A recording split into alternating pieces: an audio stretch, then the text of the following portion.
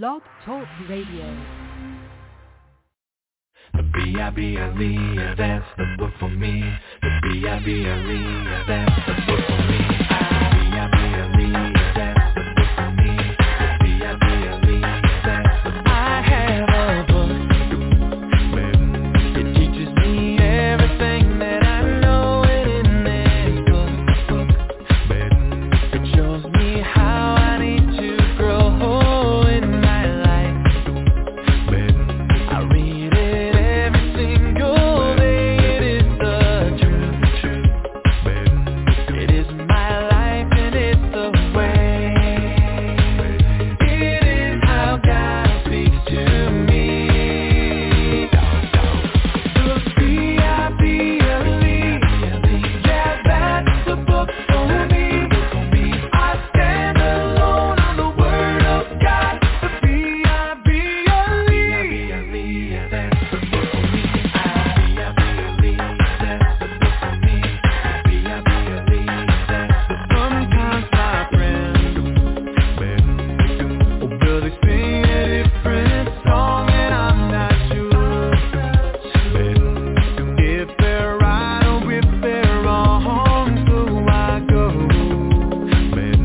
and get this book off the shelf and learn from God, who the creator of life himself. It is his letter to me. The B-I-B-L-E, yeah, that's the book for me. I stand alone on the word of God. The B-I-B-L-E. How did I begin? It's in there. It's in the book. How will the world end? Guess what? That's in there too. It's in the book. Any burning question rolling around in your mind, it's all in here to find. B-I-B-L-E, yeah, that's the book for me. I stand alone on the word of God. The B-I-B-L-E, yeah. B-I-B-L-E, yeah, that's the book for me. I stand alone on the word of God. The B-I-B-L-E, it's in the book. That's right. Coach Fish singing about the B-I-B-L-E, the book that has the answers to life's most important questions and see them in the Bible. That's the B-I-B-L-E. Before we get started with the lesson, I want to read a Bible verse I've been memorizing. This is, "Let the words of my mouth and the meditation of my heart be acceptable in your sight, O Lord, my rock and redeemer." Psalm 19:14. I also want to thank my one and only sponsor, my mom, who saves her money just for me to pay for this little radio station, radio show, also known as a podcast. And if you'd like to help out financially, you can give for less than a cup of coffee, starting at $3 to my coffee account. Is KO-FI. KO-FI. And it's coffee KO-FI/Smiley Smiles. That's KO-FI.com/Smiley Smiles, spelled SMILEY And thanks for listening, Truth Be Told Radio. And now, John MacArthur, Facing a Tolerant World with an Intolerant Truth, here on Truth Be Told Radio. The following sermon is by John MacArthur, pastor, author, and Bible teacher with Grace to You. If you've never contacted Grace to You, we want to send you a free booklet by John that unpacks 15 Greek words in Scripture that explain a stunning paradox, how a God of perfect justice can show mercy to sinners who deserve only punishment. Request your free booklet titled 15 Words of Hope by writing to hope@gty.org. That's hope@gty.org. This offer is good in North America and Europe through June 2023. And now, unleashing God's truth one verse at a time, here's Grace to You Bible teacher John MacArthur. It always strikes me that this is such a strange time of year because all of our calendars and our normal functions in life get thrown into chaos. I want to make sense not out of the mundane, but out of the things that really matter. And I want to frame that, if I may, in this way. In the book of Esther, in chapter 1, you don't need to look at it, there is a very interesting statement about King Ahasuerus, a pagan king, the king of the Persian Empire, who ruled from about 486 BC to 465 BC. And it says concerning him that he surrounded himself with wise men. That's first chapter of Esther. And they are defined this way: who understood the times. That's really what wisdom should do. Even pagans understand that. Perhaps more applicable to us is the same basic comment with regard to the sons of Issachar. You will remember 1 Chronicles 11 and 12. David is gathering his army, tens of thousands of soldiers from all over Israel. And they're coming together. And it says of the sons of Issachar,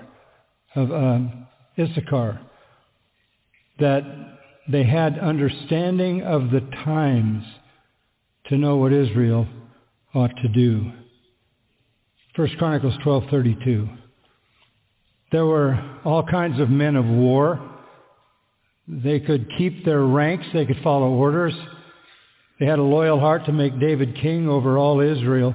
But particularly useful to David were the sons of Issachar, who had understanding of the times to know what Israel ought to do. I think in any era, certainly for the people of God, it's critical to understand the times. And I want to see if I can't help you a little bit with that this morning as we embark upon a new year.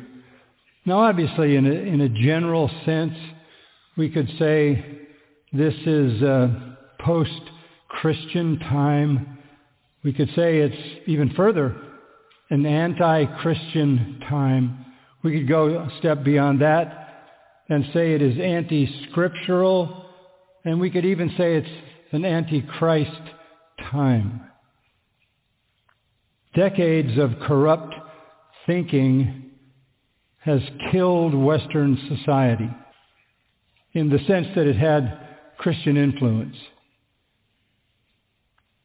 Western culture, under the influence of Christianity, has disappeared in every aspect, from education to economics, from media to medicine, from politics to public health.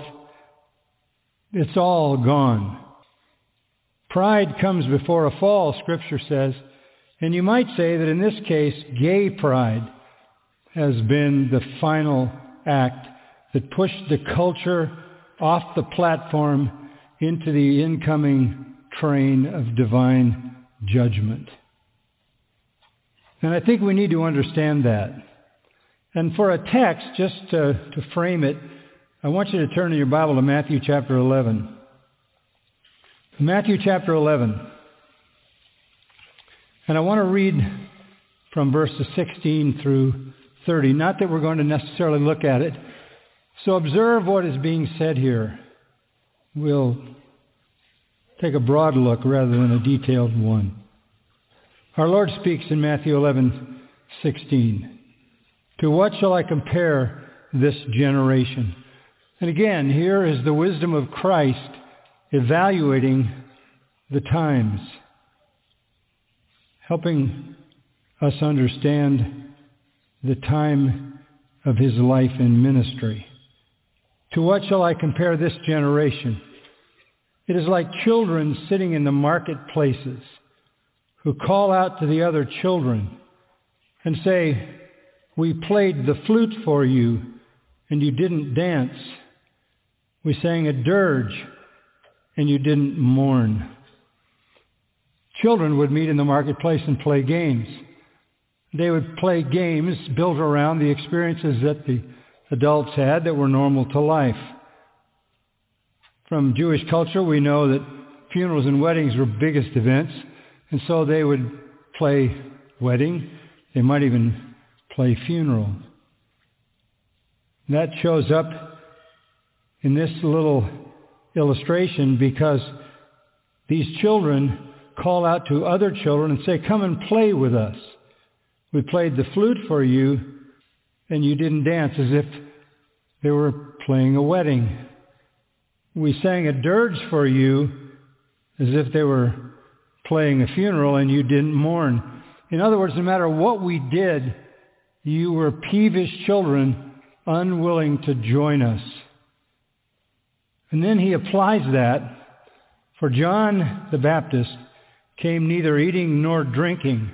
He was a solitary individual, antisocial, you might say, lived out in the wilderness, ate locusts and wild honey, so he didn't participate in the social life of Israel, such as eating and drinking.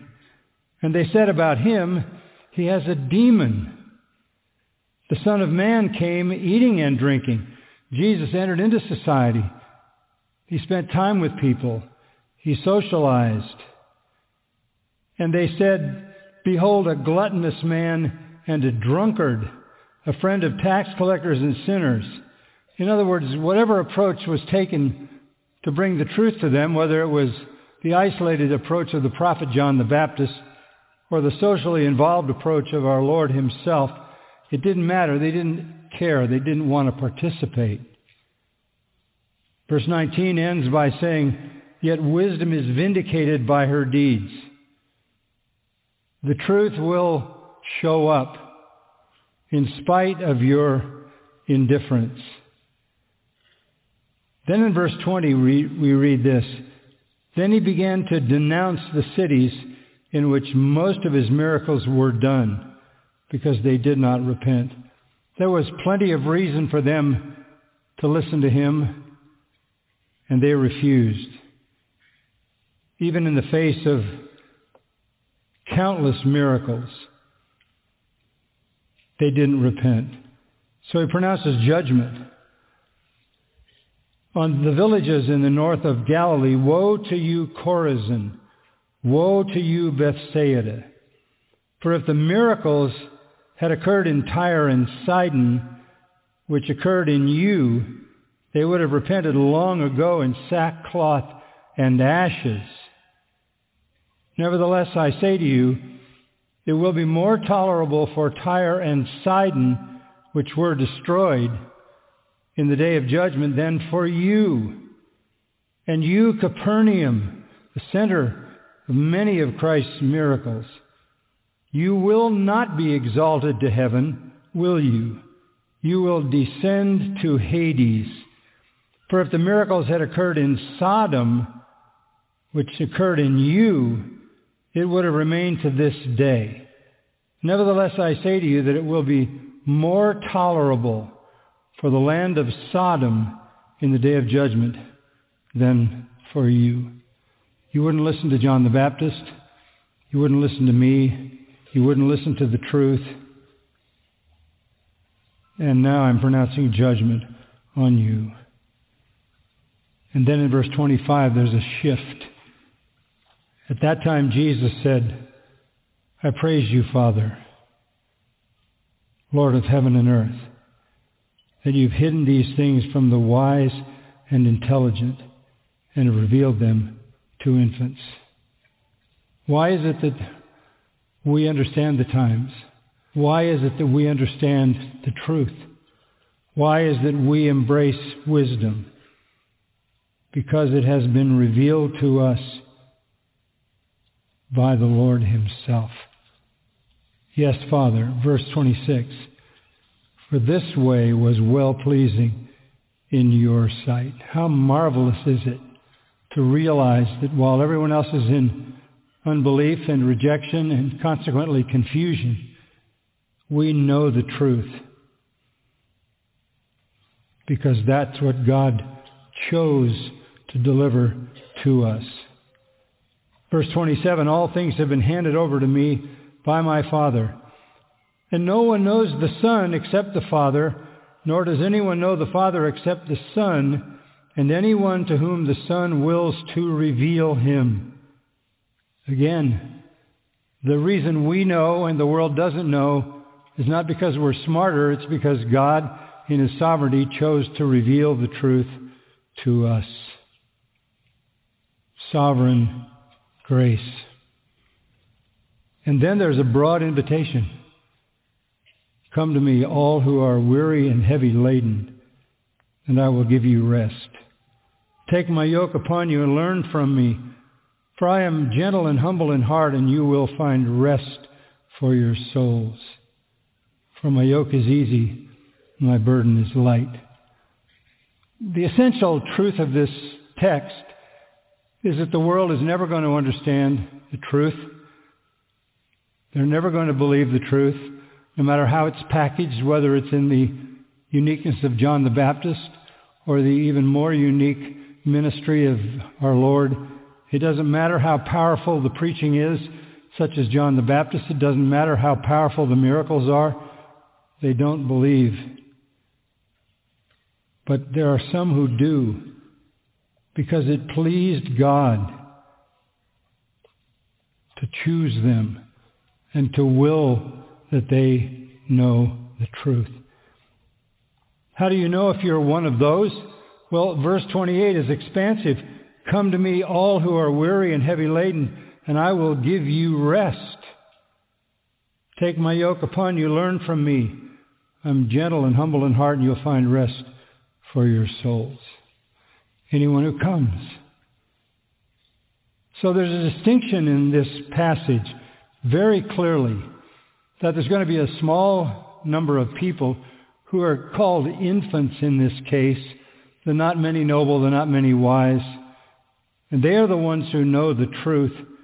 And they are the ones who have the responsibility to warn the rest. And that's exactly what our Lord did. And this is where we stand, I think, today. And you know this because we've said much about it. But decades of corrupt thinking have created the situation that we face in our world today. It's very different than 50 years ago, that's for certain. Aggressive efforts by real people for decades to eliminate biblical truth, the true worship of God, the gospel, the glory of Christ, Scripture, has de-Christianized our society. The death of truth, faith, hope, joy, integrity, virtue, relationships, family, purity, compassion, honesty. And in place of those things is cynicism and pessimism and nihilism and skepticism and drugs and pornography and isolation and depression and suicide, and on it goes. And this anti-Christian avalanche finds a home in the minds and hearts of all sinners. You have to understand that. It's amiable to sinners. It suits them. Hostility toward God resides in every human heart to start with. So this kind of hostility toward God is acceptable to every sinner. To make matters worse, popular evangelical churches fear being out of touch with the culture. So they desperately try to become friends of the world, which is, according to James, hostility to God. So we have a declining culture that's already gone off the cliff, and we have a church that has done very little to prevent that. So this is where we stand, and the only way that we can face this world is with that understanding. It's a dire time. We can't toy with the world. We have to confront the world the way our Lord did in Matthew chapter 11. So that's what I want to talk about a little bit this morning. More than ever before, we have to be faithful. We have to be the enemy of the world in the sense that we reject it. And in that way, we can actually be the friend of the world in the right way. I want to help you by giving you a little paradigm. So if you take notes on this, I'll lay out 6 separate words that'll frame this up a little bit. But first, to just remind you of John 15, 18 and 19, the world hates you because you're not of the world. I chose you out of the world, Jesus said. This is antipathy. The world hates you. Luke 6:26, woe to you when all men speak well of you, for so did their fathers of the false prophets. So you're never going to be faithful to the Lord and have a reputation with the world system. John 7:7, that familiar verse, Jesus said, the world hates me because I testify of it that its works are evil. And that is the necessary testimony of the church. I read this week, and maybe you did as well, a famous Christian singer is hosting a wedding for a lesbian relative because the lesbian relative is such a good Christian. That's acceptable in contemporary, quote-unquote, Christianity. But understand this. Men love darkness rather than light. John 3, because their deeds are evil. They love the darkness. So they're very accepting of the darkness when it's offered to them. And as I said, the church has worked so hard to embrace the world that it has never stood in the way of the destruction of this culture as it should have. So just exactly what are we dealing with? We're dealing with not necessarily a well-crafted theology, not like the liberalism of the past, not even like cults that are framed up in some kind of rational fashion. What we have is basically a rejection of the truth on just a generic level. It could be any truth. It could be the truth of the gospel or the truth of your gender. The situation that we're in says there's no absolute truth. There's no absolute truth. That's the current zeitgeist. No absolute truth. Moral relativism comes along and says there's no ultimate authority. Nobody can tell you how to behave morally. Personal freedom says there are no divine rules, and humanistic atheism says there's no sovereign judge. No absolutes, no ultimate authority, no divine rules, and no sovereign judge. And that's perfectly fine to the sinner. He likes that. That's amiable to him because that's natural to his fallen condition. So it's easy to create a whole culture that thinks that way because you already have an affinity to that kind of deception in every human heart. So in order to counter that, and I realize you could say a lot about it, but in order to counter that, I want to give you a series of one-word definitions that are very important that'll frame up kind of a worldview. Word number 1, objectivity. Objectivity. Now, what do I mean by that? We start with this reality, and this is sort of a theological approach to it. but stick with me and we'll show you how the Scripture supports it. The reality that the source of truth is completely outside of us. That's what objectivity means.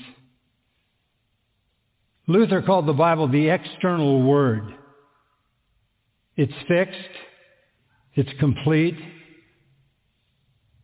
and it's outside of you and me and everyone else. This is profoundly essential. No truth was ever sourced by a human being. No truth ever originated with a human being.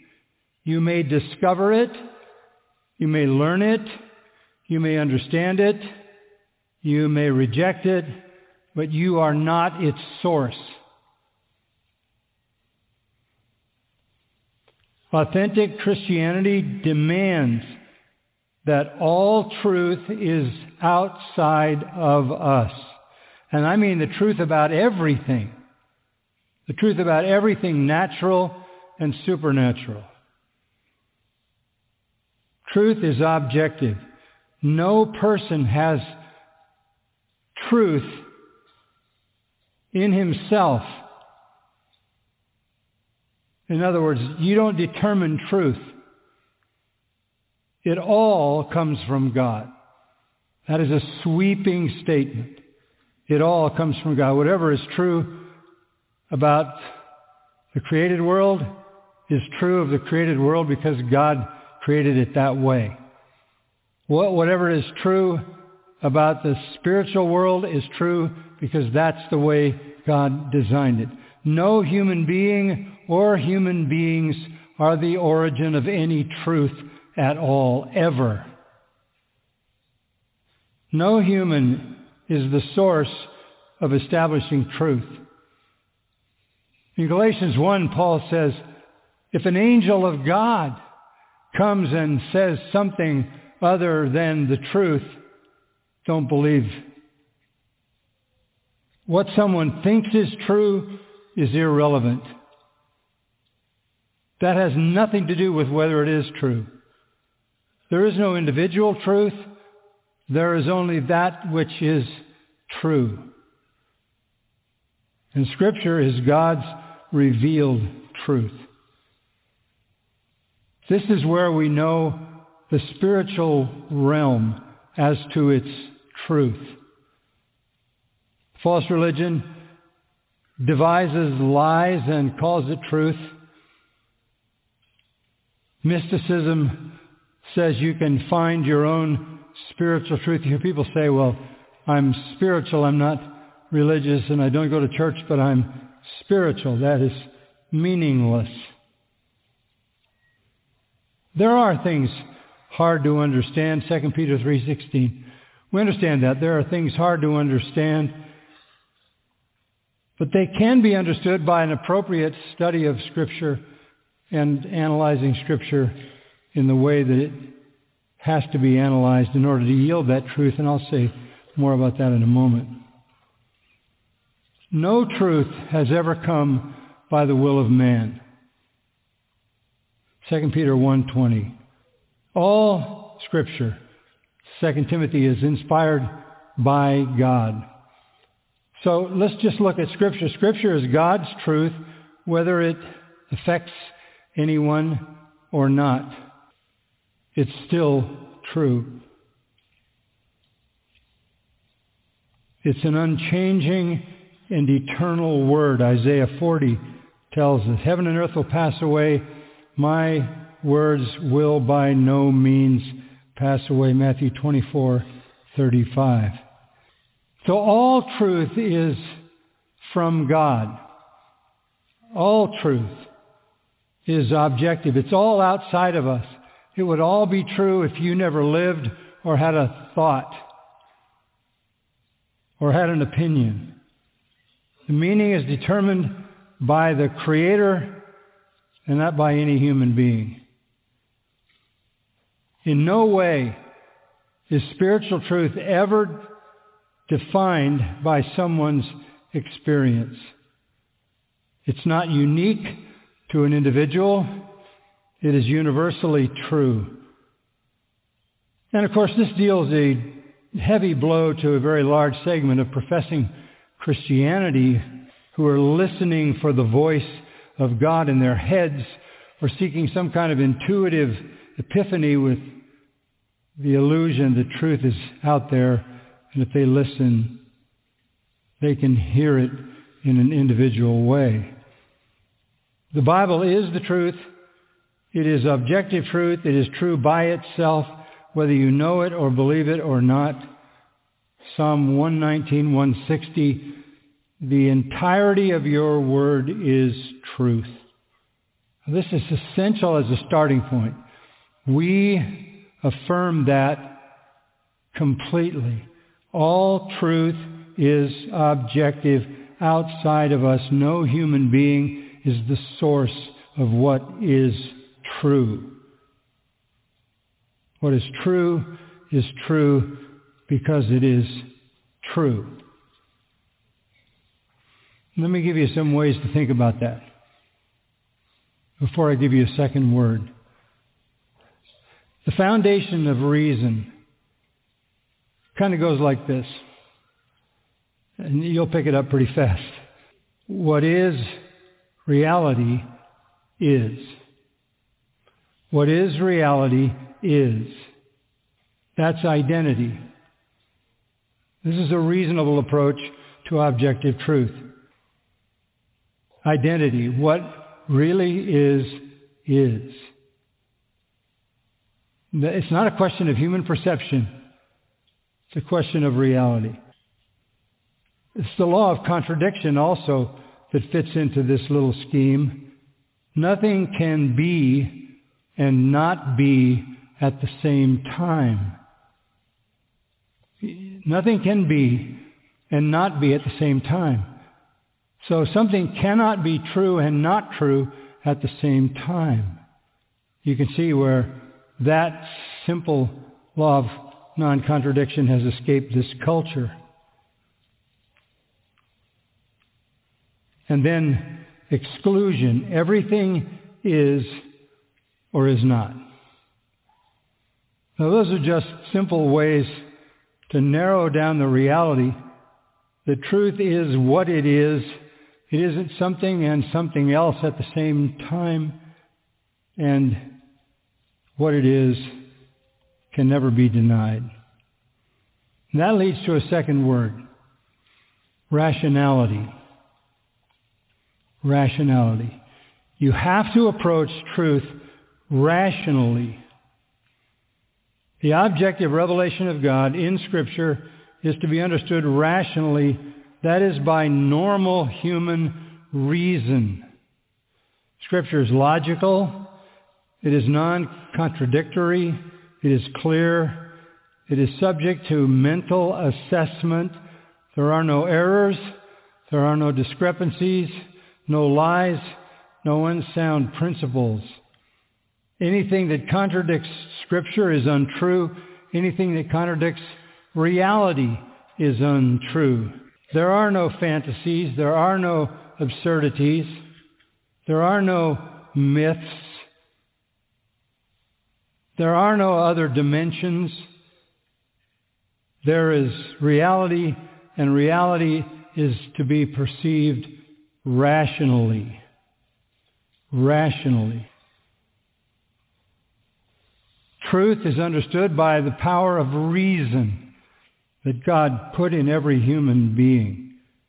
Rationally, that is by the mind and not understood mystically. I keep thinking back to the gender issue. What is, and what is reality and not something else at the same time. That's insanity. So in order to navigate the world in which we live, we have to start with the fact that all truth is objective. All truth is outside of us. No human being or human beings are the origin of anything that is true. And that truth is discerned and ascertained by reason. A little bit of history on that. We have an exploding anti-intellectualism in our society. It's frightening. It's frightening. Every time you look at an ad on television, you see somebody with those massive goggles on their head, living in La La Land, some fantasy world. You need to be reminded that this is escaping the world of reality, the world of truth, the rational world, into a fantasy. And people do that enough, they don't know the line between the two. Go back in American history a little bit, back to the arrival of the Puritan. Americans prized the intellectual life for its contribution. Puritans were highly educated people. I was reading this week the literacy rate for men in early Massachusetts and Connecticut was as high as 95%. They founded colleges, taught their children to read and write before the age of 6, studied art, science, philosophy, and other fields as a way of loving God with their mind. It was Puritan Cotton Mather who said, "Ignorance is the mother not of devotion, but of heresy." They were strong on developing intellectual, rational powers. We're far from that. We are rapidly becoming more illiterate. Lower percentages of people who can read or think. This culture doesn't demand that. The trend continues. And even in the church, through mystical and charismatic movements and pragmatic movements that rely on emotion, intuition, personal interpretation of feelings and experiences. Even Christianity is not interested in the careful cultivation of the mind. Not interested. They want to use lights and music and entertainment and chord progressions to drive people's emotions in a certain direction. It has nothing to do with a sound mind. Now, what do we mean by rationality? We mean this, that the truth of anything can be known by common language, real people, actual history, observable facts. There are no secret meanings to the Bible. There are no allegories. There's no transcendental insights, no divine voices, no mystical interpretations. Again, mystery and mysticism says truth rises within us. Mysticism rejects the intellectual process and says you find the truth inside of you. That is a lie. So as Christians, we insist that the word objectivity define truth. Truth is objective outside of us rather than subjective inside of us. Secondly, it is rational. It is perceived by what is rational. Common language, real people, actual history, observable truth. It's not something other than what you can see because you say it is. So if you start with objectivity and then approach it with rationality, you come to a third word, veracity. That's just a word that means truth. The objective truth, understood rationally, I should say objectivity, understood rationally, leads to truth. You approach the Scripture, you approach anything in a rational way with your mind. Scripture is to be discerned by careful thinking. It is absolutely true and clear and sufficient. And all truth in the world is observable, that truth which is material truth is observable, and that's what science should be doing, observing that which can be seen and staying with the definition of reality rather than creating a fantasy world in which things that are not true are spoken of as if they were. Veracity comes to those who start with objectivity and use rationality. This is a process of mental discernment.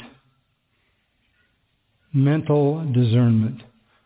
I know there's a lot of opinion today. People would like to have more dialogue as long as you agree with them. If you don't agree with them, they want to shut you down. But nothing is really ever gained in dialogue, because truth doesn't come out of a conversation. It comes from reality. In fact, in Romans 6:17, I go back to that a lot.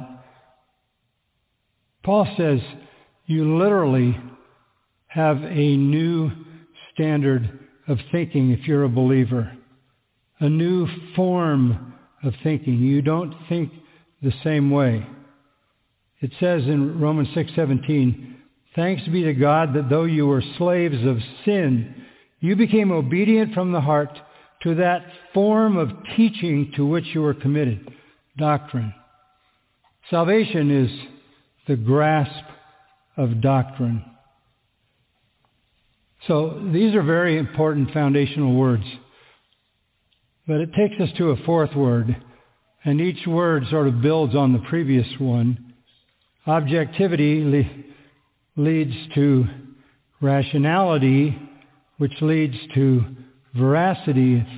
Here's where the noose gets tighter. That leads to authority. Authority. If it is objectively true, understood rationally, manifestly articulated as reality, then it carries authority. And this is where the pain starts to take hold of the culture. Because we proclaim biblical truth as objective, coming from the Word of God, as rationally understood, as the absolute truth, and consequently, it is authoritative. It is authoritative. These are the oracles of God. In Titus chapter 2, verse 15. This is a good text to think of when you think about authority. "These things speak and exhort and reprove with all authority. Let no one disregard you." Now there's an unpopular approach to life. Let no one disregard you. This is the absolute opposite of the culture in which we live. Everybody feels they're completely entitled to whatever it is that they think about anything. But counter to that, the Word of God says, speak the Word of God with authority. Let no one disregard you. Scripture is the final word. It is the mind of Christ. Now, it is not acceptable to this culture to speak with absolute authority. Obviously, they hate it.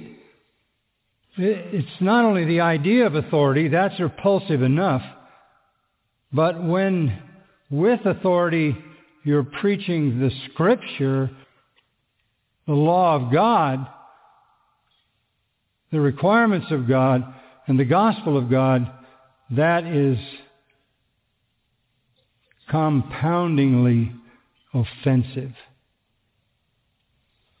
The churches have adjusted to this because they want to eliminate the offense, so they preach soft words, which produces hard hearts. One writer says, the one who really wants a tender heart should be calling for a jackhammer. Hard words, hard teaching are the jackhammer of God. It takes a great deal to break up our hard hearts, and the God of all mercy is willing to do it. But he always does it according to his word, and his word is not as easy on us as we would like.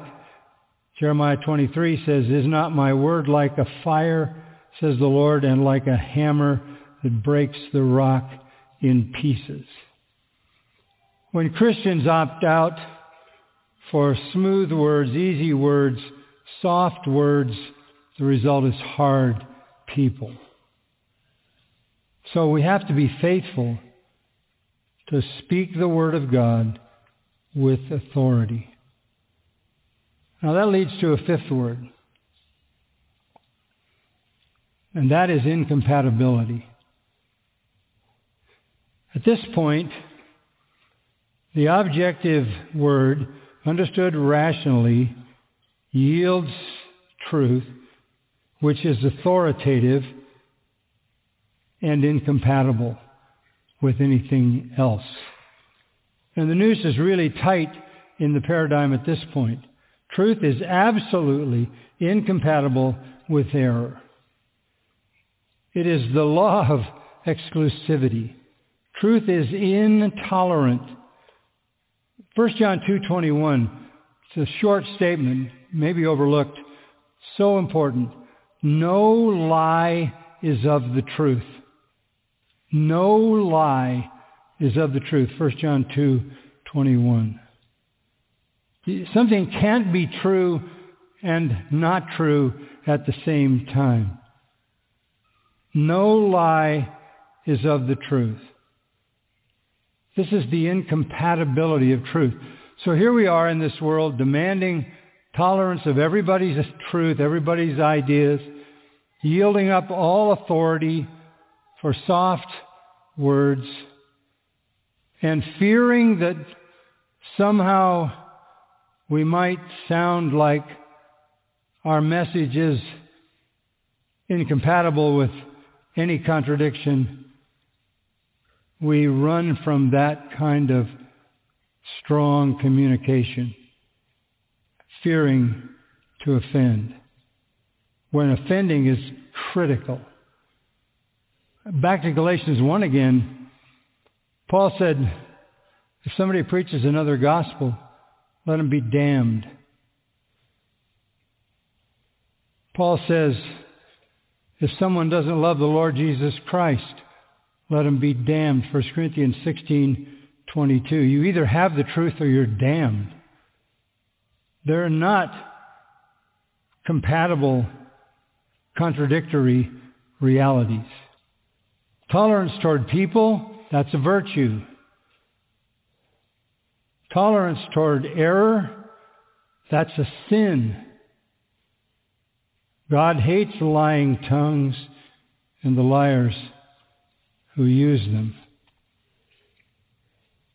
That's why Isaiah 8:20 says, to the law and to the testimony, if they do not speak according to this word, it is because no light is in them. I mean, listen to these familiar scriptures. Jesus said, I am the way, the truth, and the life. No one comes to the Father except through me. Acts 4:12.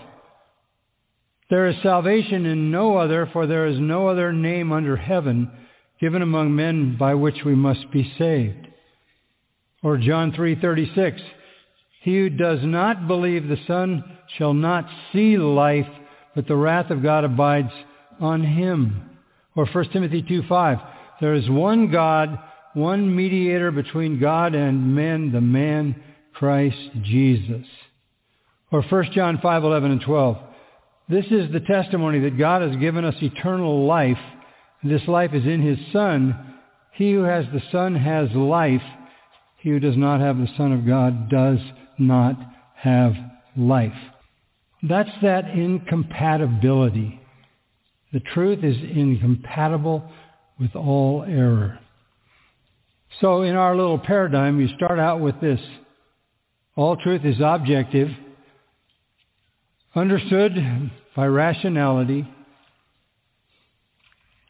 confirmed as the truth or veracity, carrying all authority, and consequently incompatible with any disagreeing idea. That's why 2 Corinthians 10, we smash every idea raised up against truth of God. Now there's one final word that I would add, and it's the word integrity. The word integrity. This is so important. What I mean by this is the word is not only to be proclaimed, it is to be lived. Listen as we just kind of wrap up to the words of James chapter 1 verse 22. And this is where your testimony comes into play. But prove yourselves doers of the word and not merely hearers who delude themselves. For if anyone is a hearer of the word and not a doer, he's like a man who looks at his natural face in a mirror, for once he has looked at himself and gone away, he has immediately forgotten what kind of person he was. But one who looks intently at the perfect law, the law of liberty, meaning Scripture, and abides by it, not having become a forgetful hearer, but an effectual doer, this man will be blessed in what he does. So the final word is integrity. As Christians who believe these things to be absolutely true, we have the responsibility to live them out in a very, very hostile world. But this is our calling, and we confidently trust the Lord to protect us in the process. Let's bow in prayer.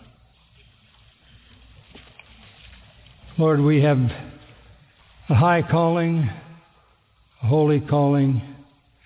We are called to the truth, to be the people of the truth in a world drowning in lies.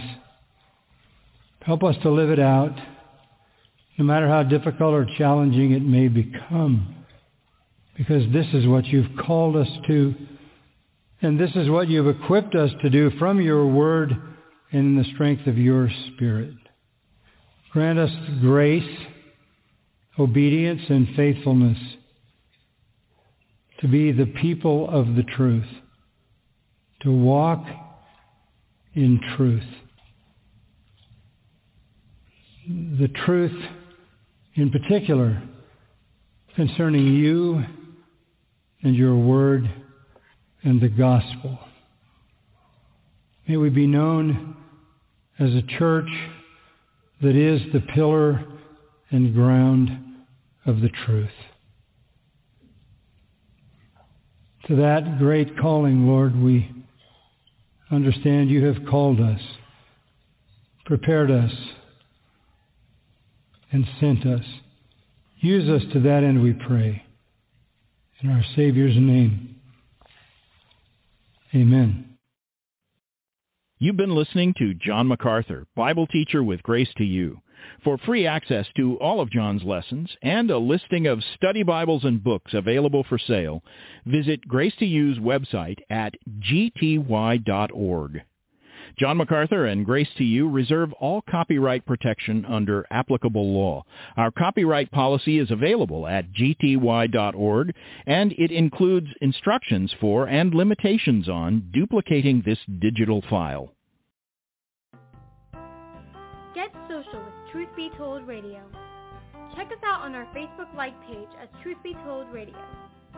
You can find our website at truthbetoldradio.com. That is truthbetoldradio.com.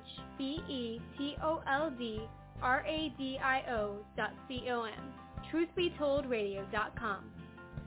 Do you have any questions, suggestions, comments, or want to tell us anything? Send those emails to truthbetoldradioshow@gmail.com. Remember, by sending us your email, you give us permission to read it on the air. So write us at truthbetoldradioshow@gmail.com. If you like to read blogs, we've got you covered. Check out ours at truthbetoldradio.blogspot.com. That's truthbetoldradio.blogspot.com. Also, follow us on Twitter as truth, the letter B, then Told Radio. That is TRUTHBTOLDRADIO. Once again, that is truth, the letter B only, not BE, Told Radio. This is due to the restraints for Twitter's username links. Finally, to learn the testimony of Melissa Cantroa, the hostess of Truth Be Told Radio, see smilesandstuff.com. That's smilesandstuff.com. Smilesandstuff.com. So stay social with us, and thanks for listening to Truth Be Told Radio.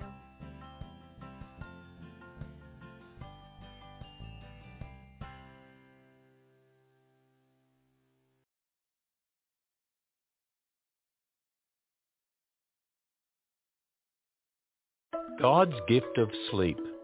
This is Ken Ham, inviting you to visit the full-size Noah's Ark attraction in northern Kentucky. Did you know your brain never stops working? It's hard at it during the day, but at night, it really ramps up. As you rest, your brain gets to work, processing, organizing, and storing all the information you learn throughout the day. And that's not all. Your brain also gets rid of waste, repairs cells, and moves memories to long-term storage. For children, it produces growth hormones. Yes, 86 billion brain cells are busy communicating with each other to coordinate all this and more. Wow. And you thought you were resting. The activity of rest is another example of God's design. We're fearfully and wonderfully made. Plan your visit to the life-size Noah's Ark at the Ark Encounter when you visit us at AnswersRadio.com. Bring the whole family to this popular attraction. AnswersRadio.com.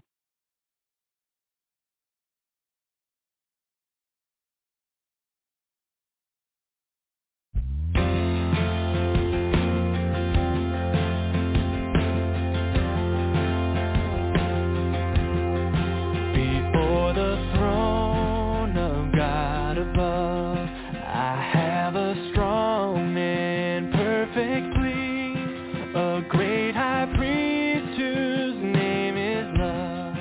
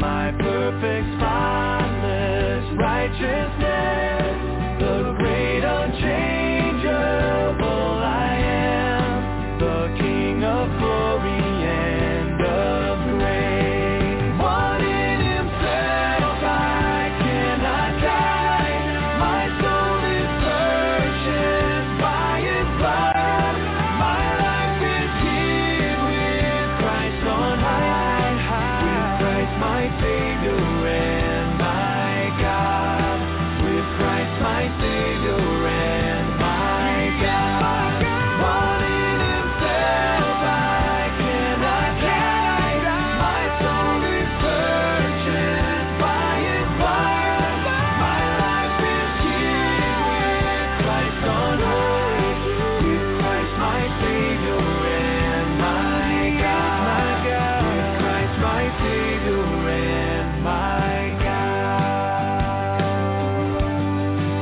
Yeah.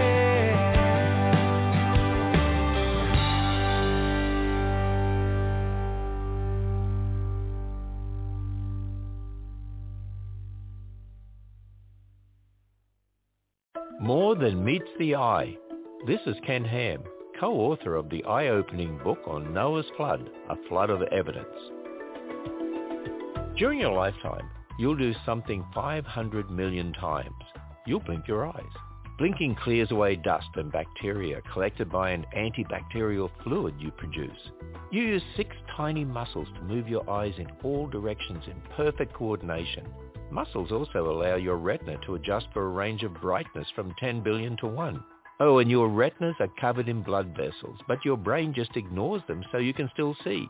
And don't forget that each eye has a blind spot, but it's in a different place in each eye, so it doesn't actually affect your vision. As the psalmist said, the seeing eye the Lord has made.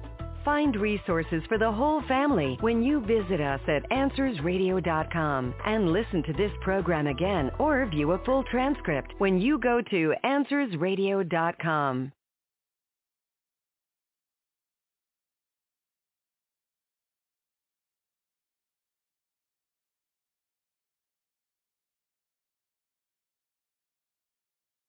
We kick it old school. We kick it old school. We kick it old school. We kick it old school. We kick it old school. Come on, don't miss the latest craze.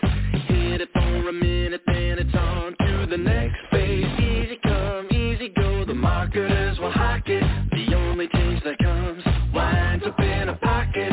Hop on the wagon, try the hip thing. All the while we're missing all the joy that God can bring. You can take the new stuff, you can keep the fluff. The Bible is our tool and we're here to kick it old school. Here we go, you know we're going retro. We're cool as a rule, yeah, we kick it old school. We kick it old school. We kick it old school. Brotherly emerging like a moldy piece of bread. We act as if the holy word of God is all but dead. All we need to know is right there on the pages. Why are we obsessed with who the guy on stage is? Dance the hottest dance, get the latest buzzy. You're gonna find out Jesus wasn't very fuzzy, was he? You can take the new stuff, you can keep the fluff. The Bible is our tool and we're here to kick it old school. Here we go, you know we're going retro. We're cool as a rule, yeah, we kick it old school. We kick it old school. We kick it old school. We kick it old school.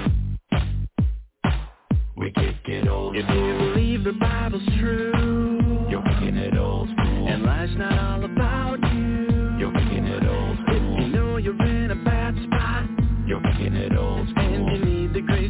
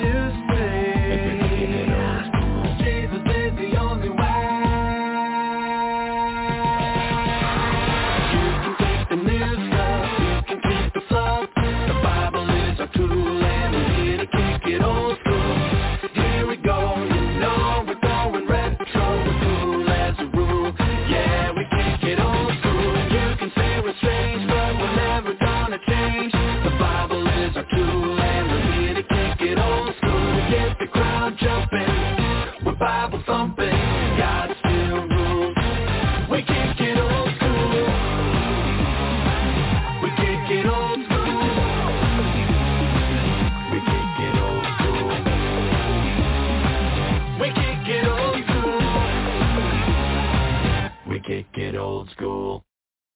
It's a mouthful. This is Ken Ham, author of the new devotional commentary on Genesis, Creation to Babel. What's in your mouth right now? What came to mind probably wasn't 700 types of bacteria, but it's true. They're important for digestion and for your immune system. Bacteria live all over and in your body. In fact, a human body has more microbes in and on it than human cells. And this isn't by accident. God designed microbes to help us. It's only in a cursed fallen world that some bacteria turn against us and now make us sick. And did you know that apes have very different bacteria living on them than humans? That's a puzzle for evolutionists, but it's what we'd expect because God created. Discover more of the wonders God has made on our faith-affirming website, AnswersRadio.com. You'll find resources to equip you to defend your faith at AnswersRadio.com.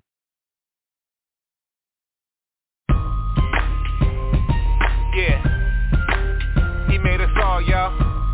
Yeah, God made us all, yo. God made me and you. Sing, children. So we all have a different story. Come on. God made me and you. Me and you, yo. God made me and you. For our joy, yeah. For our joy and for His glory. For His glory. God made me and you. Me and you, yep. God made me and you.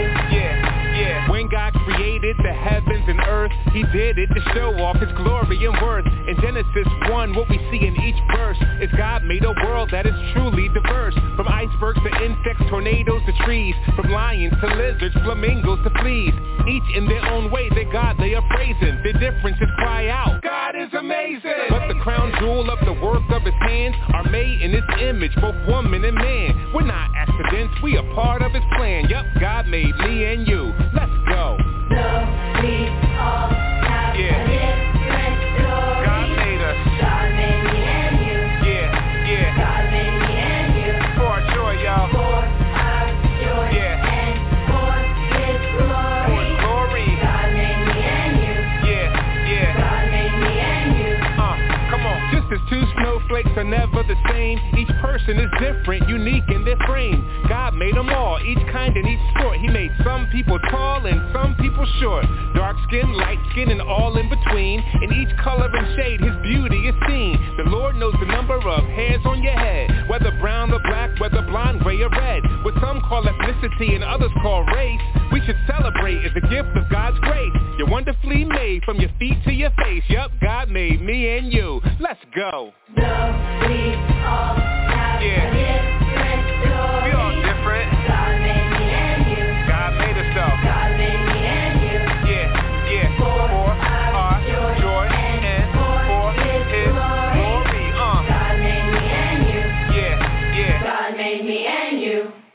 At the cross we see what God's love is about. There's no type of person that Jesus left out. Because Jesus died and rose from the grave, all those who trust in the Lord will be saved. In the book of Revelation, chapter number 7, the church from all times is gathered in heaven. Each tribe and people, language and nation, all thanking God for the gift of salvation. Together, forever, with saints of all kinds, through each the glory of the Lord's gonna shine. This is exactly what God has designed. When God made me and you, let's go. So we all have a different story. Say what? God made me and you. He made us all, y'all. God made me and you. For our joy.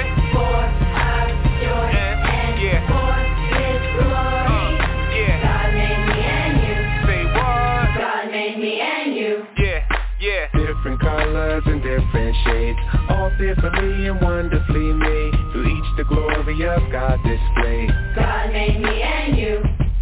For all of our you, all are lost. All have great need for the cross. Jesus died, rose, and paid the cost. God made me and you.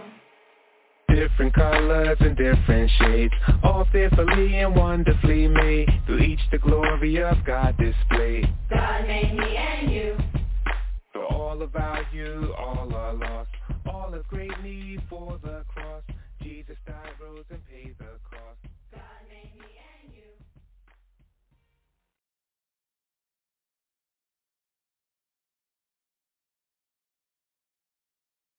The following sermon is by John MacArthur, pastor, author.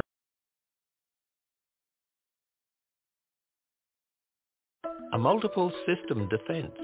This is Ken Ham, on a mission to call the church back to the authority of God's Word. Your lungs are both warm and moist, the ideal spot for bacteria to rapidly multiply. So why don't we get more lung infections? Well, God designed multiple systems to keep your lungs clear. First, you produce a quart of mucus a day to trap dust and germs before air enters your lungs. Anything that makes it past that, well, it gets expelled up a so-called escalator with tiny waving hairs inside your lungs. And if that fails, special white blood cells are constantly in your lungs, on the prowl for nasty intruders. Without these systems, pneumonia would kill us. No, our bodies aren't the products of millions of years of chance. Subscribe to enjoy free daily email insights from Ken Ham when you go to AnswersRadio.com and listen to this program again or view a transcript at AnswersRadio.com.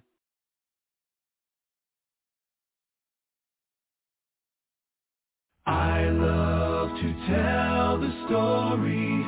It will be my theme and glory to tell the old story of Jesus and his love.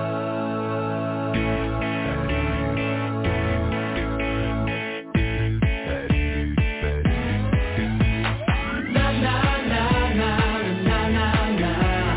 Na na na na na na na. Na na na na na na na. Na na na na na na. Oh, I love to tell the story of unseen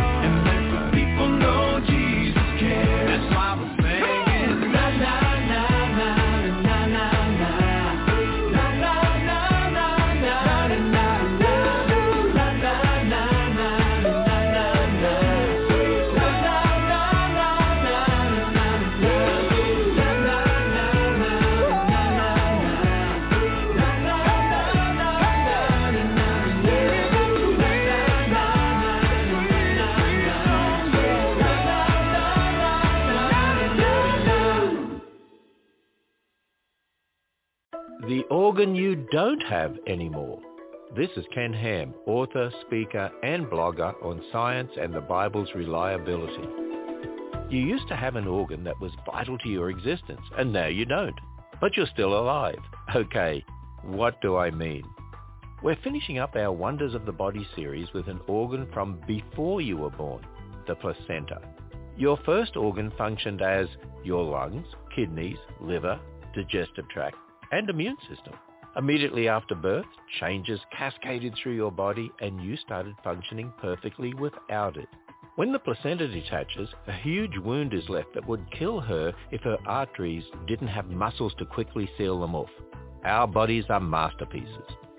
Get answers to your questions about creation and evolution when you visit us at AnswersRadio.com and listen to this program again or share it with others at AnswersRadio.com. Yeah, a mighty fortress. A mighty fortress. A mighty fortress is our God. Yeah, a bulwark. A bulwark never failing. Yeah, he's a helper. A helper, he amid the flood. Yeah, of mortal ill. Of mortal ill, sweet veiling. Yeah, for still.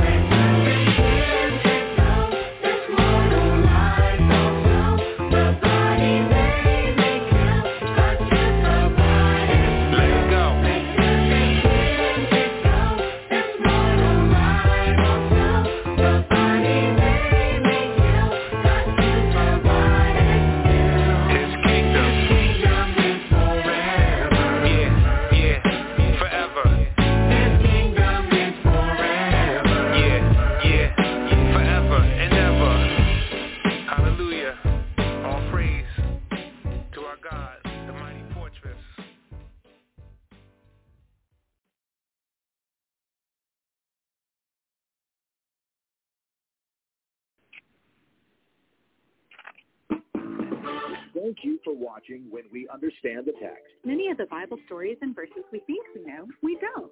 When We Understand the Text is committed to teaching sound doctrine and exposing the faulty. Please subscribe to this channel, like these videos, and share them with others. Also check out the What Podcast, 20 minutes of Bible teaching 5 days a week. Look for What on Apple, Spotify, or through whatever podcasting service you like to use. The following are the top 10 most watched videos for 2022. Good Molinism is a system of theology that attempts to reconcile divine sovereignty and human freedom. It was devised by Luis de Molina, a 16th century Jesuit priest, who said that prior to creating the world, God knew what we would do in any given circumstance. God created those circumstances and put people in them, knowing the decisions we would make, so that his purposes are ultimately achieved through our free will actions. Molinist William Lane Craig wrote the following: "By his middle knowledge, God knows all the various possible worlds which he could create and what every free creature would do in all the various circumstances of those possible worlds. For example, God knew that Peter, if he were to exist and be placed in certain circumstances, would deny Christ 3 times. So God created that world." Well, that sounds strange, doesn't it? In Craig's example, the only decision Peter can make is the one God knew Peter would make in the circumstances he put Peter in. In the Molinist universe, Peter does not have free will, and neither does God, for he cannot do what we won't do. God's will is determined by our will, even before we come into existence. That is just absurd. Acts 15:18 says, "Known to God from eternity are all his works." And Acts 17:25 says, "God is not served by human hands as though he needed anything." Molinism is a false doctrine named after the heretic who came up with it because he hated the doctrine of God's sovereign decree. The Bible says God knows the future because he has determined it. Isaiah 46:10 says that God has declared the end from the beginning, and from ancient times things not yet done, saying, "My counsel shall stand, and I will accomplish all my purpose," when we understand the text. The Purpose-Driven Life is one of the best-selling books ever. Rick Warren called it the anti-self-help book because of the opening line, "It's not about you." He then makes it all about you. The book is written as a 40-day spiritual journey answering the question, what on earth am I here for? He says that life is all about bringing glory to God. So far, so good. He encourages love, mercy, prayer, obedience, baptism, evangelism, and discipleship. But there is no clear message of the gospel of Jesus Christ. On day 7, Warren says to quietly whisper the prayer that will change your eternity. "Jesus, I believe in you and I receive you." If you sincerely meant that prayer, congratulations. Welcome to the family of God. This false conversion prayer has led to many false converts. In Mark 1:15, Jesus said, "Repent and believe in the gospel." He told his disciples to preach repentance for the forgiveness of sins. But Warren never tells sinners to repent, nor does he warn of the judgment of God, which is the reason we need a Savior. What good is Warren's purpose-driven life without the purpose of the gospel? Though the book contains many Bible references, they're often ripped out of context, chosen from just about every translation to make the Bible say what he wants. In the end, the purpose-driven life will lead a person into more error than truth. 2 Timothy 1:9 says that God has saved us and called us to a holy calling, not because of our works, but because of his own purpose and grace, which he gave us in Christ Jesus, when we understand the text. The Freemasons are a secret society, though they prefer to be known as the largest fraternity in the world. A local gathering is called a Masonic Lodge. With secret handshakes and rituals and high-profile members, the Masons have been the subject of many conspiracy theories. Freemasonry began as a guild of stonemasons and somehow went from stonecutters to strange cult. Their emblem is a compass and square, often with a G in the middle, said to stand for geometry or God, but most likely it's for the great architect of the universe, their universalist name for God. To be a Mason, one must believe in a supreme being, and some lodges require belief in the Christian God. But this is not a Christian fraternity. Masons want members to ignore the exclusivity of Jesus as Lord and Savior. You can go to heaven by good works, but Ephesians 2:8-9 says we are saved by grace through faith and not our works. The Masons do not regard the Bible as the only inerrant word of God. It's just one of several volumes of sacred text, a moral guidebook equal to the Quran or Rig Veda. Masons do not regard man as sinful, just imperfect, able to improve himself through acts of charity and civic duty. Anyone is capable of achieving moral perfection. All of this is Antichrist. Jesus said, "I am the way, the truth, and the life. No one gets to the Father but by me." And 1 John 2:22 says, "Who is the liar but he who denies that Jesus is the Christ? This is the Antichrist, he who denies the Father and the Son." A Christian should not pledge with the Freemasons when we understand the text. Redeeming Love is a historical romance by Francine Rivers, published in '91. Rivers says that when she became a Christian, she began to adapt true Bible stories into fictional romance. Redeeming Love is a retelling of Hosea set in the American Old West. In the Bible, God told Hosea, "Go take for yourself a wife of whoredom, for the land commits great whoredom by forsaking the Lord." So he married a harlot named Gomer, who represented Israel's unfaithfulness. Hosea prophesied of the judgment of God, who is faithful to his promise, though his people were not faithful to him. The only similarities Redeeming Love has to the Bible story are that the main character's last name is Hosea and he marries a prostitute. Gomer is replaced by Angel, a victim of sex abuse her whole life. Gomer and Israel were not victims. Angel catches the eye of Michael Hosea, who hears God tell him to marry her. After getting married, Angel runs away and goes back to prostitution, but Michael forgives her and Angel learns true love. The story is now a movie, pitched as a Christian film, though it contains nudity and lengthy sex scenes. Do not be entertained by sin Christ gave his life to redeem you from. The Bible says, flee from sexual immorality. You were bought with a price, so glorify God in your body, even in what you set before your eyes.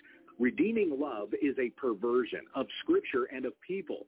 Call out to the Lord, Psalm 44:26. Redeem us for the sake of your steadfast love, when we understand the text.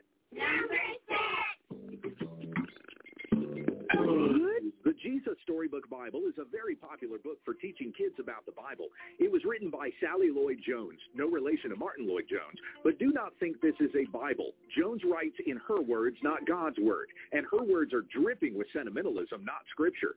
For example, when God created man and woman, the book says, Adam and Eve joined in the song of the stars and the streams and the wind and the trees, the wonderful song of love to the one who made them. Can you sing with all the voices of the mountain? In her version of the Bible, Jones seems to think that sin is forgetting that God loves you. She makes no mention of judgment, and therefore no gospel. Without discernment, the Jesus Storybook Bible could lead to a wrong understanding of what the true Bible says. Furthermore, Sally Lloyd Jones has included homosexuality in her children's books. She proudly admitted that in her book, Goldfish on Vacation, she depicted a family with 2 homosexual men. This is not a woman who is contrite in spirit and trembles at God's word, Isaiah 66:2. So how should you teach your children the Bible? Well, open the Bible and read it to them. Then explain to them what you read. You'll need to do your own study, maybe plan out lessons, pick verses for your kids to memorize. You don't need a published Bible study. Just use your Bible. As it says in 2 Timothy 3:16, all Scripture is God-breathed and profitable for teaching, even kids, when we understand the text.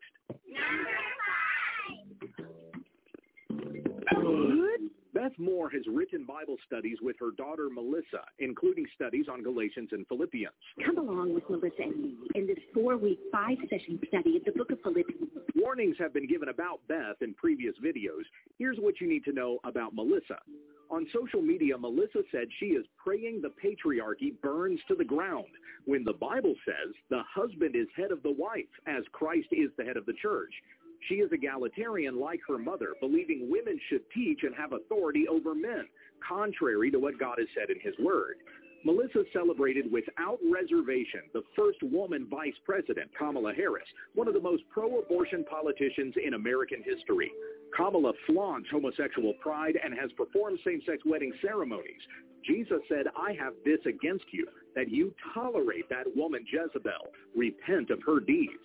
Melissa shared Michelle Obama's praise of Supreme Court Justice Ketanji Brown Jackson, who said before the world she did not know what a woman is. Melissa also shared author D.L. Mayfield's criticism of Christians, calling us absolutely horrific, when the state of Texas said they would prosecute parents who abuse their children, attempting to transform them into the opposite sex. Is Melissa of the worldview that parents should be at liberty to mutilate their child's sexual organs as if they could turn boys into girls and girls into boys? Beth and Melissa Moore were asked about this months before making this video. Melissa responded by blocking, and no response came from Living Proof Ministries. Brothers and sisters, this is wicked. The Apostle Paul warned about teachers such as these, having the appearance of godliness but denying its power. Avoid such people who capture weak women and are always learning, yet never able to arrive at a knowledge of the truth. Follow Jesus Christ and the teaching that accords with godliness when we understand the text.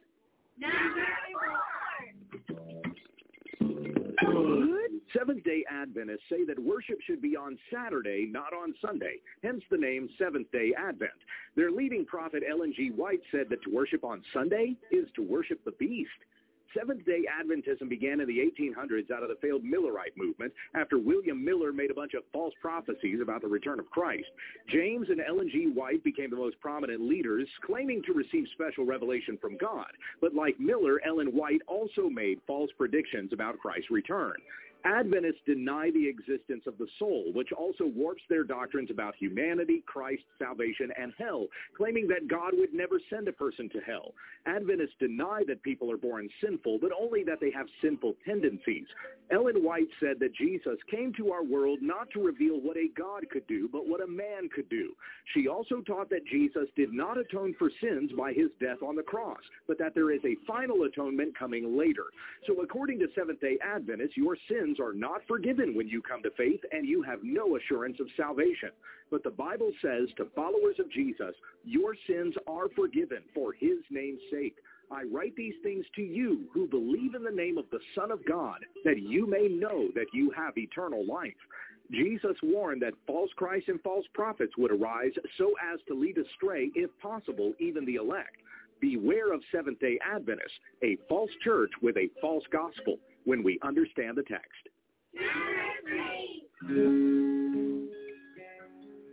If you were to die today and found yourself standing before God, and he were to say to you, why should I let you into heaven? How would you answer? If you answer that, and if I answer it in the first person, we've immediately gone wrong. Because I believed, because I have faith, because I am this, because I am continuing. Loved ones, the only proper answer is in the third person, because he. Think about the thief on the cross. What an immense! I can't wait to find that fellow one day to ask him, how did that shake out for you? Because you were cussing the guy out with your friend. You'd never been in a Bible study. You never got baptized. You didn't know a thing about church membership, and yet you made it. You made it. How did you make it? That's what the angel must have said. Like, what are you doing here? Well, I don't know. What do you mean you don't know? Well, because I don't know. Well,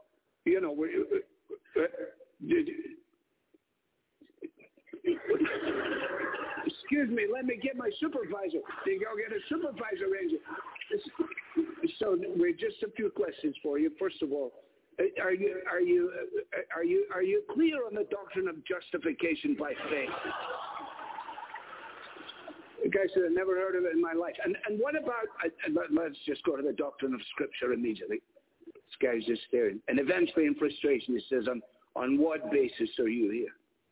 And he said, the man on the middle cross said, I can come.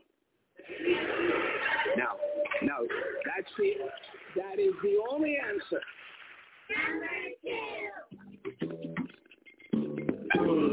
The Chosen is a TV series that is supposed to be about the life and ministry of Jesus Christ through the eyes of the people who met him. It is said that the stories come straight from the Gospels, but no, the stories embellish on and change the Gospel accounts. To give a few examples, when Jesus speaks the Beatitudes for the first time, it's not in the Sermon on the Mount to the crowds in Galilee as in Matthew 5-7. He literally tells Matthew to write them down. He later tells Matthew, I'm here to start a revolution. Jesus never said that. He said he came to give his life as a ransom for many. When Jesus meets the Samaritan woman at the well, she says, you're a prophet and you're to preach at me. He says no, but yes, that's exactly why he was there. He preached to her whole town. He said in Mark 1:38 that he came to preach. There are few scenes in The Chosen that are anything like the Bible. When The Chosen released their trailer for Season 3, there was a scene where Jesus says, "I am the law of Moses." That's not in the Bible, but many pointed out it is in the Book of Mormon. By the way, Mormons produced this show. Writer and director Dallas Jenkins got online to say, "Of course, I'm not quoting from the Book of Mormon. I've never read the Book of Mormon." But the point still stands that when you go beyond what is written, the results are not of God. Paul rebuked the Corinthians in this way: if one comes and preaches another Jesus whom we did not preach, you bear this beautifully. Do not settle for counterfeits when we understand the text. In December of 22, the White House awarded Amy Grant for her artistic achievements, the first time an artist in contemporary Christian music received such an honor. A few days later, Grant made headlines again because she was hosting her niece's same-sex wedding, and suddenly it made sense how she got her award. For years, Grant has supported the gay pride movement. A growing number of CCM artists are doing the same. Reliant K brought on tour a foul-mouthed artist who goes by similar and claims to be queer. Dan Hasseltine of Jars of Clay, John Foreman of Switchfoot, and Kevin Max of DC Talk are gay-affirming. Similar comments have been made by Lecrae, Andy Mineo, and Kirk Franklin. You might remember Lauren Daigle's "I don't know" response when asked if homosexuality is sin. Members of Mercy Me and Elevation Worship have also given ambiguous answers. A church co-founded by David Crowder is now doing gay weddings. Dolly Parton and Carrie Underwood have won Dove Awards from the Gospel Music Association, though they openly support the Gay and Lesbian Alliance. Jennifer Knapp, Ray Boltz, Vicki Beeching, and Trey Pearson of Everyday Sunday say they're LGBTQ, and there will be more. Professing Christians who lust for sex, money, and the world's approval will show what they truly worship. Romans 1:32 says, although they know the righteous requirement of God, that those who practice such things are worthy of death, they not only do the same, but give hearty approval to those who practice them. Beware this movement of apostasy by holding fast to Jesus Christ when we understand the text. That's Pastor Gabe with When We Understand the Text, also known as what? WWTT. Check him out, WWTT on YouTube. And here, this is Johnny Erickson Tata.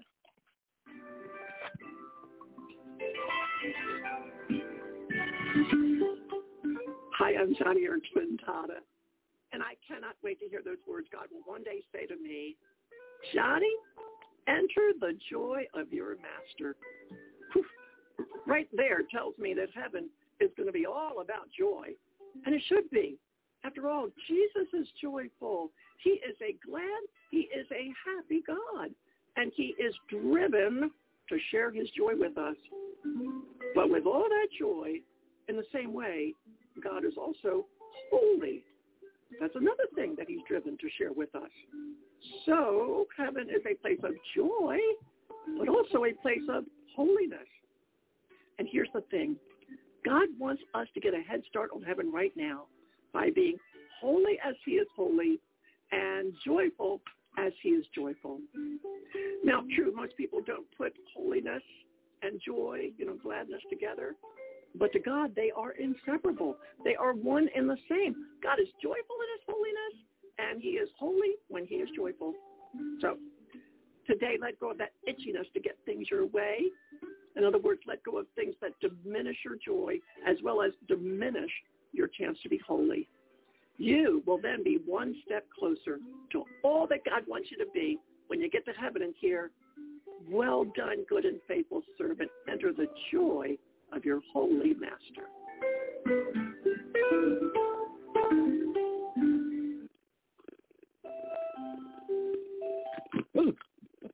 Sorry, was just having a dream. You'll never guess who was in it.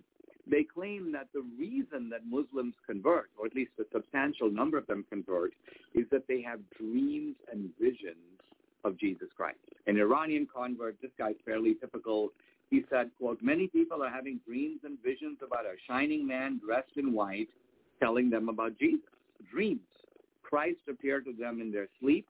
Virtually all my students came following dreams. Former Muslims are sharing their stories of discovering Jesus and praying that others will have the same experience.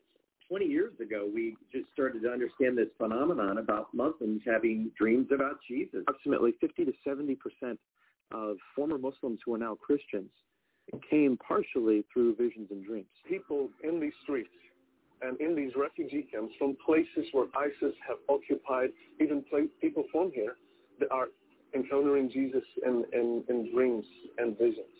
Jesus dreams, all the rage these days. A lot of stories, mostly from Islamic nations, interestingly, that Jesus appeared to a Muslim in a dream and they got saved. Now, before I go all grumpy and curmudgeonly, which are two of my spiritual gifts, if these folks really got saved, praise God, seriously. Whatever happened in their sleep, we'll discuss. But if they got saved, thumbs up to that.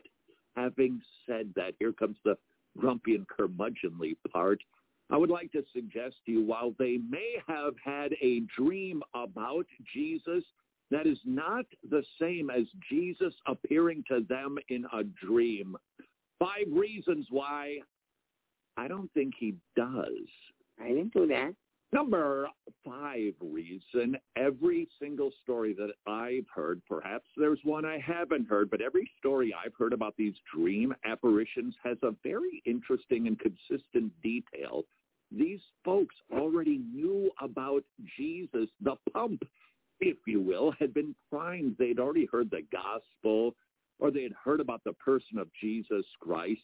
Here is just one example, and if you will notice that the bottom of the screen says that this woman had been encouraged by her Christian friend to pray before the dream.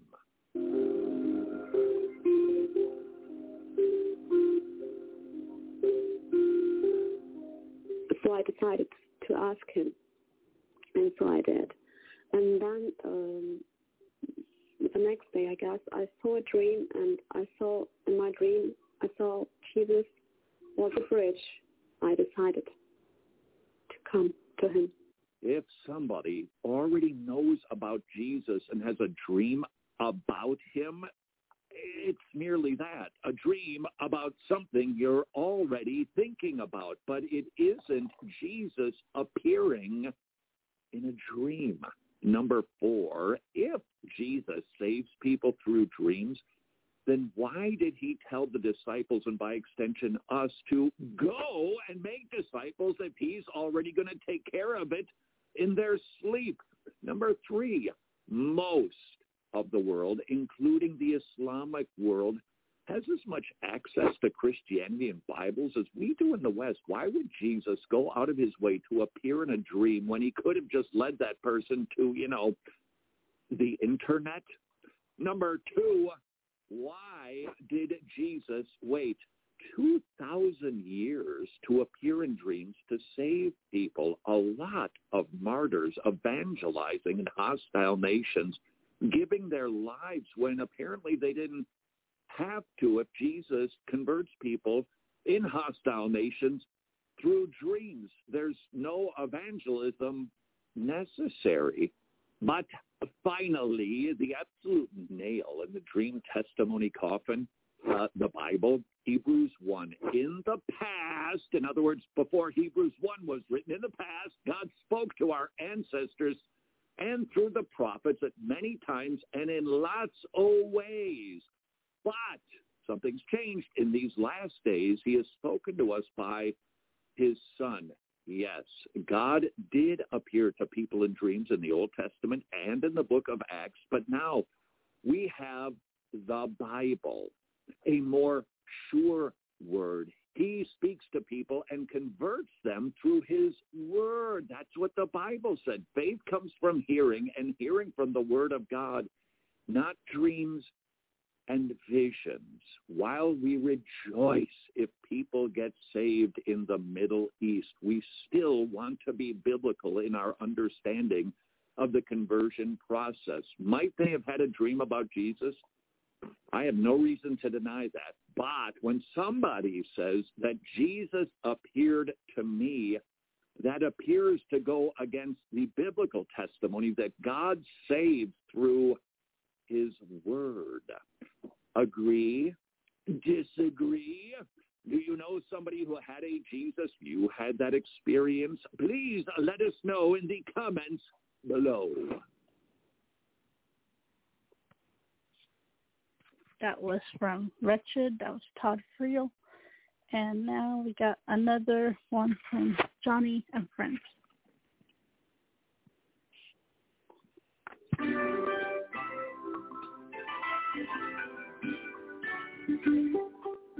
Hi, I'm Johnny. You know, when it comes to working out his plan in our lives, God delights in using so many twists and turns. For instance, just listen, after 70 years in exile, okay, the Israelites finally received permission from the king of Persia to rebuild the temple, okay? But rebuilding it turned out to be harder than they thought, because after they started, their enemies showed up. The bad guys even wrote a letter to the Persian king asking him to stop God's people from building the temple. Yet, just when it looked like the enemy had won, God showed the Israelites that he was greater, far greater than their enemies, because through a strange turn of events, the Lord arranged for Israel's enemies to go ahead and pay for the rebuilding. So, friend, if you feel God's provided an opportunity and it has not come through, do not lose heart in him.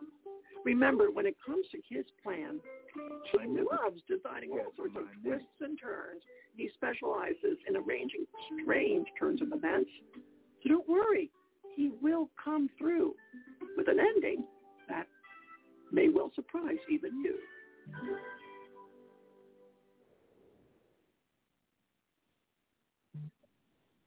Prize pop quiz time.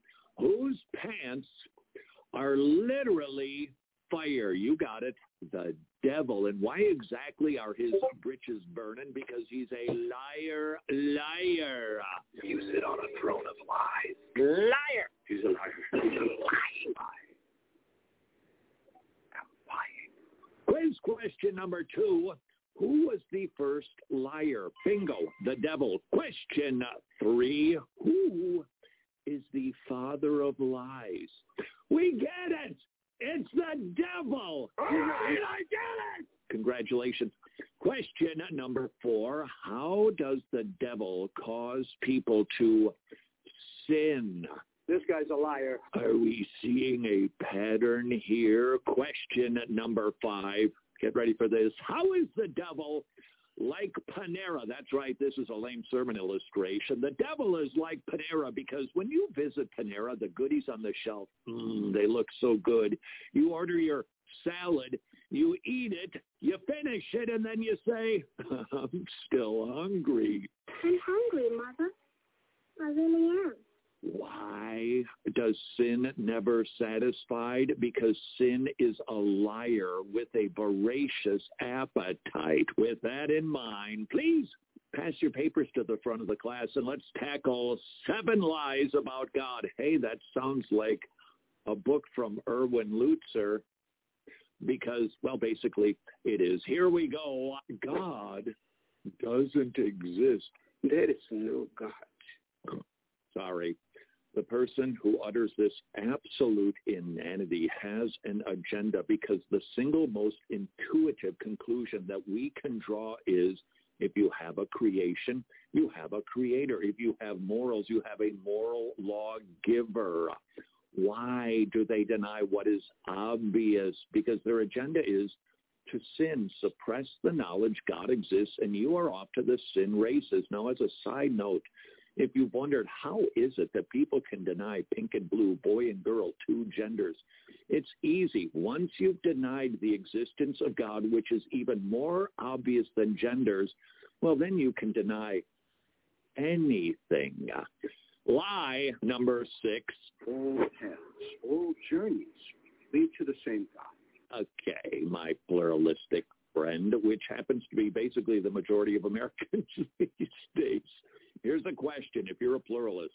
If Jesus Christ really is God in the flesh, and if Jesus lived a perfect life of morality, died a brutal death that sinners like me, like you, could be reconciled to God, if Jesus went to that much effort and even stated that he is the exclusive way, the exclusive truth, the exclusive one, if pluralism is true, then Jesus would have added, I was just kidding.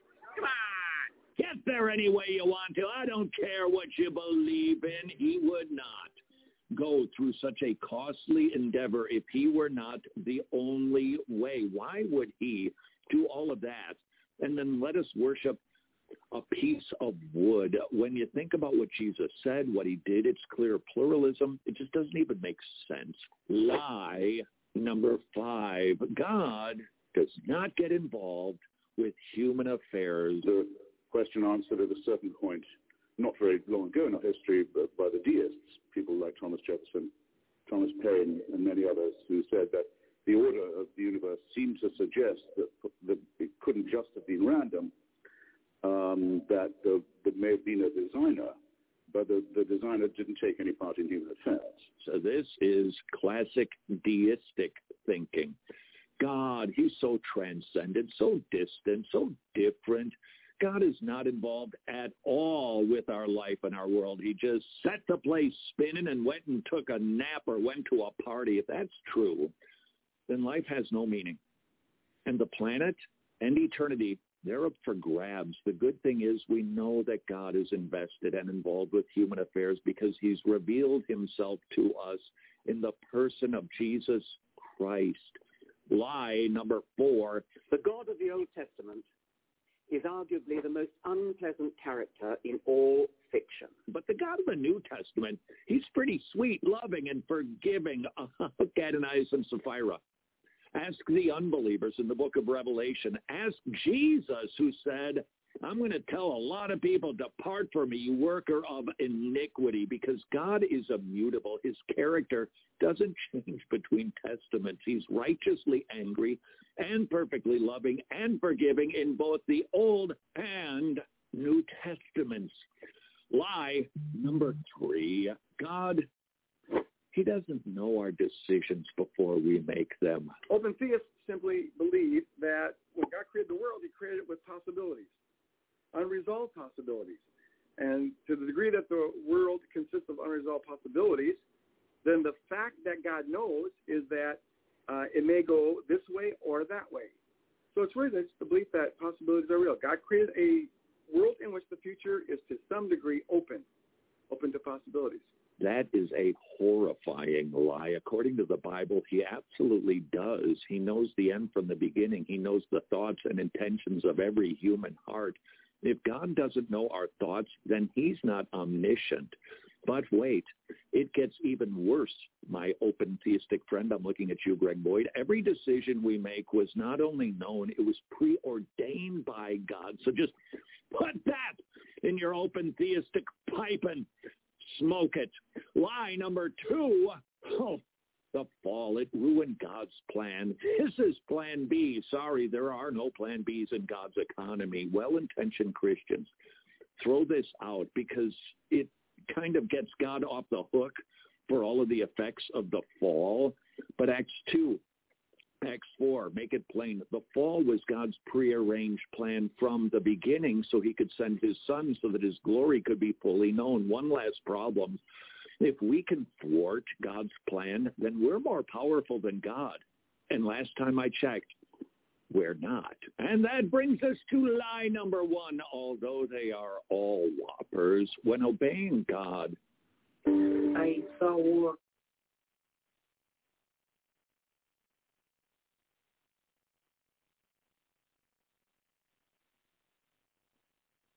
we're choosing his pleasures over our own.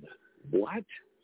Here's the reality. When you know Jesus Christ, what pleases him will gradually come to please us. If our pleasures aren't in alignment with his, then our pleasures are, what's the word I'm looking for? Sin.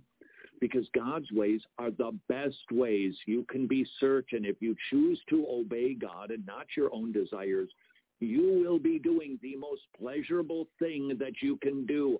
Furthermore, when God commands us to get our pleasures in alignment with his, it is the kindest gift that he can give. Think of it like this. You're hungry. I approached you and said, you can have this prime rib, or you can have this plate of what I picked off off of the front lawn after my dog was out there repeatedly? Which would be kinder? And the answer, of course, is not this. The prime rib. God's way is the prime rib. Our ways are like, well, what dogs create on your front lawn. God is not being cruel by conforming us into his image. It is the kindest thing that he can do. There you have it. 7. Notice we didn't choose 6. 7 lies of the devil. So let's conclude with 2 final quiz questions. These are bonus points. Number 1, how do you keep yourself from falling for one of the deceiver's countless lies? It's actually quite simple. Know the truth. And you only find that in the person of Jesus, revealed in his inspired book called the Bible. Don't want to be taken captive with false ideologies. You got to read your Bible. And finally, and perhaps most mind-blowingly, where did truth come from? And the answer is, it didn't. Truth always existed. It wasn't created. It wasn't discovered. Instead, God is the truth. That's why Jesus said, I am the truth. It actually proceeds from him because he is the standard of truth. A statement of observation, it can contain truth, but only God is truth. And truth is only codified in the Bible. So here's the truth. God is good, God is able, and God is faithful. How do I know that's true? Because those are the 3 most common descriptors of God in the Bible. And God, unlike the devil, never lies. That was Todd Rio with Wretched. If you want to find out more about Wretched and have more Wretched, it's WRETCHED. It's on YouTube and also on their website. They have a radio show and a TV show, Wretched.org. That's WRETCHED.org, Wretched.org. There's the Me Most Central with Truth Be Told Radio. Our website is truthbetoldradio.com. And our email is truthbetoldradioshow@gmail.com. Truthbetoldradioshow@gmail.com. And that's all I got for Truth Be Told Radio. Gonna go out with Yancey and friends. Join me next time on Sundays and on via Blog Talk Radio. And bye for now. The B-I-B-L-E. The B-I-B-L-E. The B-I-B-L-E. The B-I-B-L-E. The B-I-B-L-E. Yes, that's the book for me. I stand alone on the Word of God. The B-I-B-L-E. The B-I-B-L-E.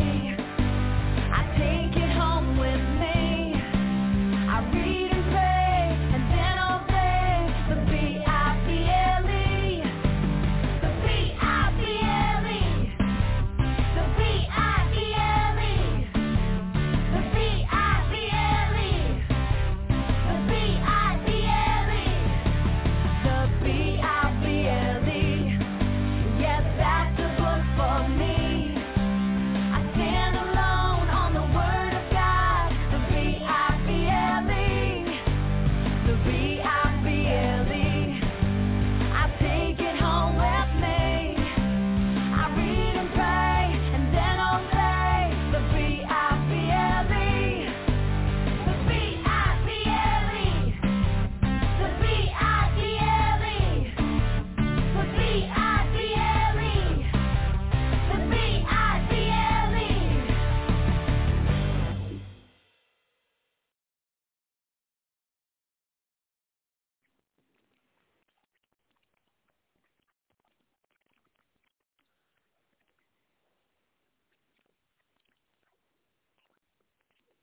Hello, it is Ryan, and we could all use an extra bright spot in our day, couldn't we? Just to make up for things like sitting in traffic, doing the dishes, counting your steps, you know, all the mundane stuff. That is why I'm such a big fan of Chumba Casino. Chumba Casino has all your favorite social casino-style games that you can play for free anytime, anywhere with daily bonuses. That should brighten your day a little.